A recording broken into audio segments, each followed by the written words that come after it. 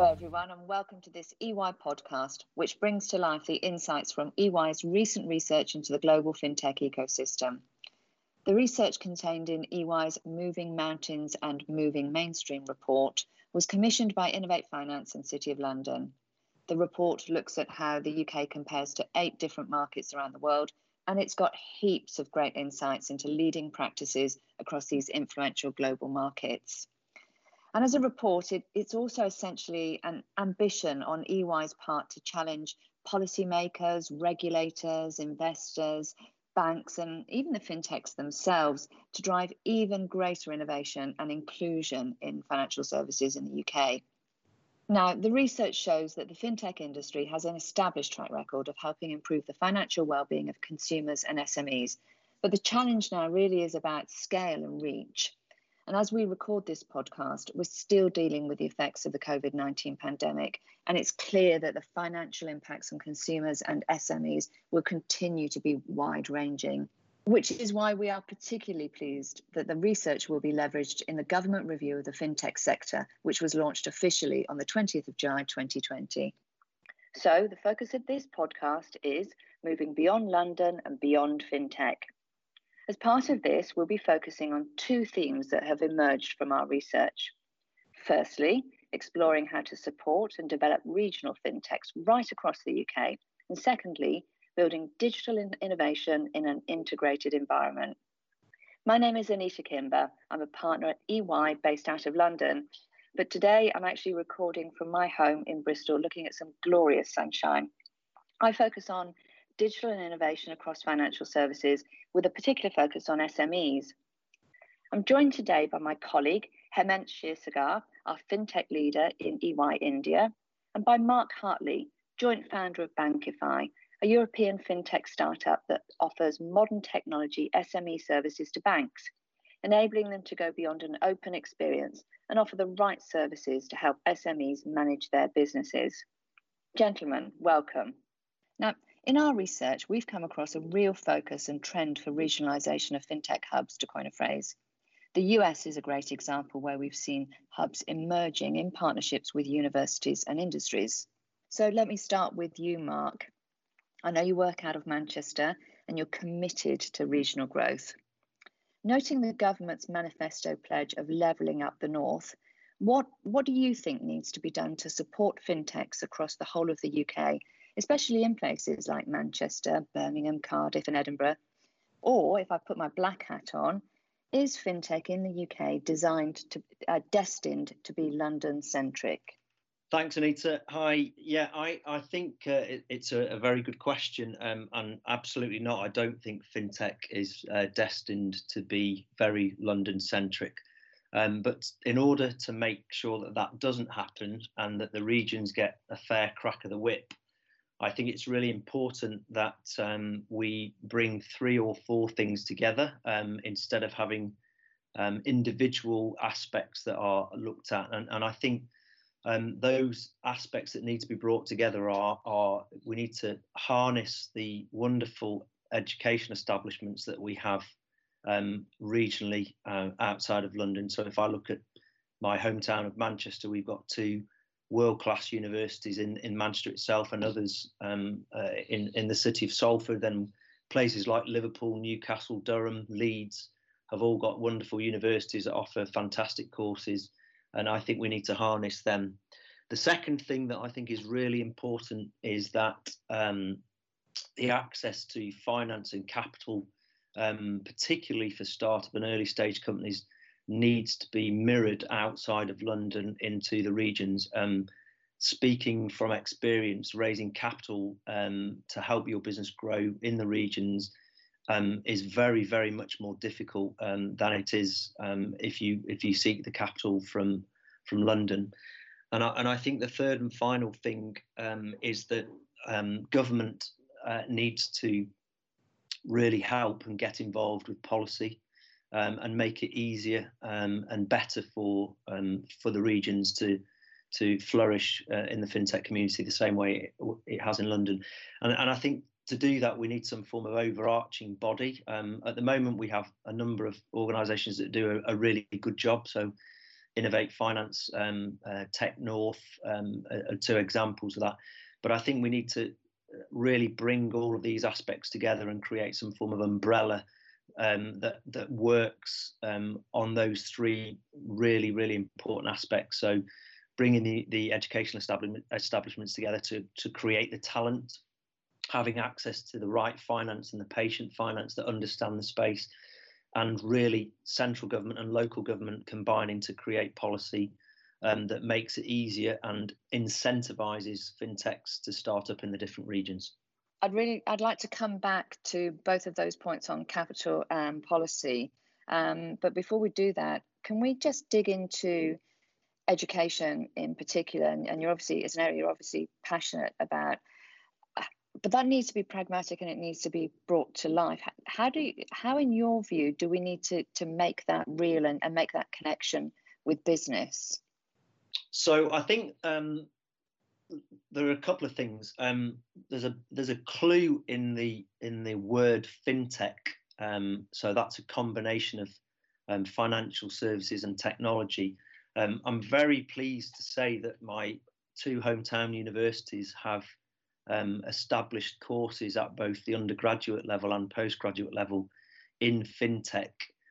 So both the Manchester Business School and the Alliance Business School have MBA modules, and in fact a full-blown MBA on fintech. But from what I can see at the moment, they are very much oriented and focused on the financial services aspect of fintech. There's less of a focus on the technical or the technology aspects of it, and I think what we need to see is a bringing together of those two things, so that we have courses and modules that are offered to both business-oriented people that cross into the technology sector, and equally the technology courses that cross over into the financial services side of things. I think that's really, really important. Having founded a couple of businesses before and doing Bankify, I think the importance is to have your founding team needs to have an understanding of the domain that you're in, which is the financial services, and you need to have the technology and the understanding of how that technology can be used to enhance, change, or disrupt the current models within financial services. So I think it's really important to get a balance around those two key aspects. Thanks, Mark. Hemant, if I could turn to you. Mark talked passionately about education, as we've just heard, but also about access to capital and government involvement. Now, clearly in India, we've seen a huge amount of investment that's gone into India's digital space in recent times. For those listeners who perhaps aren't as familiar, can you just give us a flavour of what some of those investments have been? Thanks, Anita. That's a great question. In fact, in last about 10 years, there has been a significant government investment for developing the digital infrastructure as far as fintech and financial services is concerned. And it has been according to a very thought through strategy, which is called India Stack, which has 4 layers. The bottom layer is the presence-less layer, which is the unique digital biometric identity which has been built, which is called Aadhaar in India. Which today covers 1.23 billion people, which is 99% of India's population. So that has been the coverage of Aadhaar. The next layer is the paperless layer, wherein the eKYC is happening based on Aadhaar, and the government has also created a digital locker where all your documents can be saved in a digital format so that it can be given access to as and when required by an individual. The next layer is the cashless layer, which has been developed by an organization called NPCI. It is National Payments Corporation of India, which has launched UPI, which is a unified payment interface. It's a real-time payment mechanism, which is being used to do cashless payments across the country. Yeah. The fourth layer is the consent layer, which has just been launched some time back. It is called NBFC Account Aggregator. NBFC means non-banking financial corporation. So it's a special license wherein these providers will be able to take consent of the customer and then share their financial services personal data across financial services providers. So this has really changed the entire game as far as India is concerned about building the digital infra in India. It's certainly impressive and well thought through. Hemant, and our own research backed that up. I'm interested what some of the benefits have been of that investment. Yeah. So if Anita, if you look at it, when you talk about financial inclusion, two elements are very important, which is accessibility and affordability. Now, if you see, one of the key problems why the penetration of bank accounts was not enough in India is because a lot of people didn't have access to official documents. So that's where your Aadhaar has come in. Now, if you see on the back of Aadhaar, government launched a Jan Dhan account, which is a no-frills bank account, which now has a coverage of 300 million accounts, which has really changed the game for India, because the direct benefit transfer can directly goes to that account. In addition to that, if you see the payments, which used to take a really, really long time, now can be done over it, right? So it has really pushed the financial inclusion as far as retail is concerned, and also as far as the SME market is concerned. It's fascinating stuff. And Mark, I'd like to bring you back in here. You talked, one of your early points was around the need for government to get involved. You talked about a centralized body, and you talked about policy. So listening to Hemant there, what is your view around the role of government and policy, particularly in your space as you think about SMEs accessing the best digital banking products and services? Yeah, so I think this is an area that couldn't become more under the microscope, given the current unfortunate circumstances that the globe finds itself in, not only in the UK but everywhere. But just focusing on the UK and the regions in particular, I think from your own research at EY, I think this you quote in a recent great document that you produced that there are 6.5 million sole traders and micro businesses in the UK. A micro business being defined as an organisation with less than 10 employees. That makes up something like 99% of all private companies in the UK, and so that those organisations are obviously going through a lot of difficulty and struggling at the moment. So which is why I mean that we're probably under the microscope even more than would be in normal sets of circumstances. I think if you look at fintech and you look at startup and early stage businesses, a lot of the government stimulus packages that have been put out there actually miss businesses, like the fintech startup early stage businesses, and in the recent Chancellor's budget, that was an area where we were going to focus on and need to focus on as the UK as a whole, to make sure that this industry that we've created, we continue to be at the forefront of it globally. So to help the regions, I'd like to see some creative and radical policy, actually, and I think they should look at things like setting up government-backed VC funds or VC-type funds that are often or should be in the public sector. So the models of things like convertible loan note instruments, where public money is either loaned to startup companies or that's converted into equity at a later stage. And there are initiatives around from the British Business Bank that sort of offer similar types of models, but I think they need to go further. I think there needs to be incentivization, potentially at scenarios like grants. That Innovate UK offer lots of very interesting grants, but there's no assistance or bias, if that's the right, or positive discrimination, if that's the right terminology, to say that they should be skewed to actually more regional businesses. I think we could do things around corporation tax, and why not have a lower corporation tax for companies in the north of the country or in the west or corridors outside of the southeast and London. We could do things around national insurance contributions being lower. So to really incentivize people to start up businesses and continue to create those businesses in the regions. I mean, if you look at the universities in the north of England, particularly, Manchester has the highest level of applications to the universities in the whole of Europe.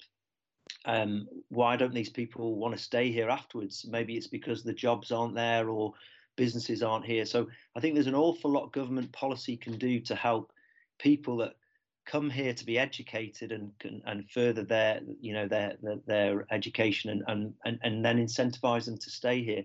And to do that, I think you have to have regional policy, whether that be at central government and or local government level, that really encourages and incentivizes businesses to start in the regions. And that has to be at a financial level. So you have to incentivize those businesses to attract the talent in the first place and retain that talent moving forward. So Hemant, you've heard from Mark that absolute passion about the need to focus on the regions and bring both capital and policy to life at a local level. And clearly in India, you're a vast country with a vast population, and that focus at the local level is clearly important too. So can you bring to life how India's focus on digitization has impacted at a local level? So if you look at it, what we call it is innovation for Bharat. Bharat is the Hindi term that we use for India. And the impact has been very visible. If you see at UPI, which I talked about, and we expected it to push digital payments. Today, last month, March 2020, there were about 1.25 billion transactions on that platform, amounting to $27 billion. Now, those are not just numbers. If you go below that, you would see that earlier a daily wage earner who is working in, say, Mumbai, which is a city, and earning certain amount and transferring that amount back home in a rural sector. Earlier, when he was using a non-formal methodology to transfer that money, he was actually losing a day's wage to just transfer the money. The costs were really high. And then when the money reached the bank account in his hometown, his family was also losing a day's wage traveling to a bank branch to take that amount out. Now, using UPI, that money is getting transferred immediately for zero cost. That's a massive impact at the ground level, at the local level. Now, the question is, on some things, to look at the impact, we have to do a study. But the impact of this in India is very visible when you start walking out. Look at this. When the COVID started, in fact, I forgot to withdraw a cash. Now I have been sitting at home for now 14 days and I'm able to buy everything that I want just using digital payments. Yeah. So even if my coconut guy who delivers coconuts every day to my door, he's taking payments via Google Pay.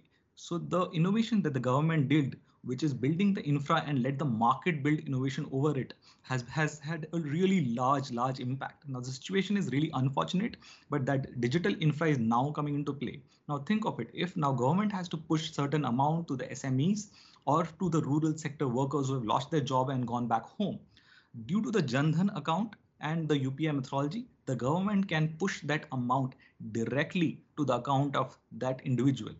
And this has already saved a lot of money to the government in terms of direct benefit transfer. Earlier, if you see, because of corruption, a lot of money which was being provided by government to the local level was not reaching them. And the example would be the LPG cylinder that we use in India. There was a subsidy on it. Today, what happens is the subsidy directly hits the bank account of the person. That way, any loss that was happening as the money moves through the different layers to that person is completely removed. And I think it is just going to improve, because as the SMEs require more capital, the digital lending that has been built through which the lending could be provided to companies with thin file or no credit file is only going to increase. So there's massive impact at the local level, which at this time is only going to be of much use. Hemant, it's inspiring to hear the real and tangible benefits of people saving a day's wage. And also I'm reassured that you still are able to buy your coconuts. That's fabulous news. But just very briefly, just to finish off, if I may, how has security been covered? Are people comfortable in India that this national focus has been deployed safely and at scale? As digitization increases, security has become taken the center stage. It has become a boardroom topic. In fact, RBI recently, and it is coming up with multiple guidelines, it clearly came out saying that every financial services organization would require to have a cyber aware board or governance.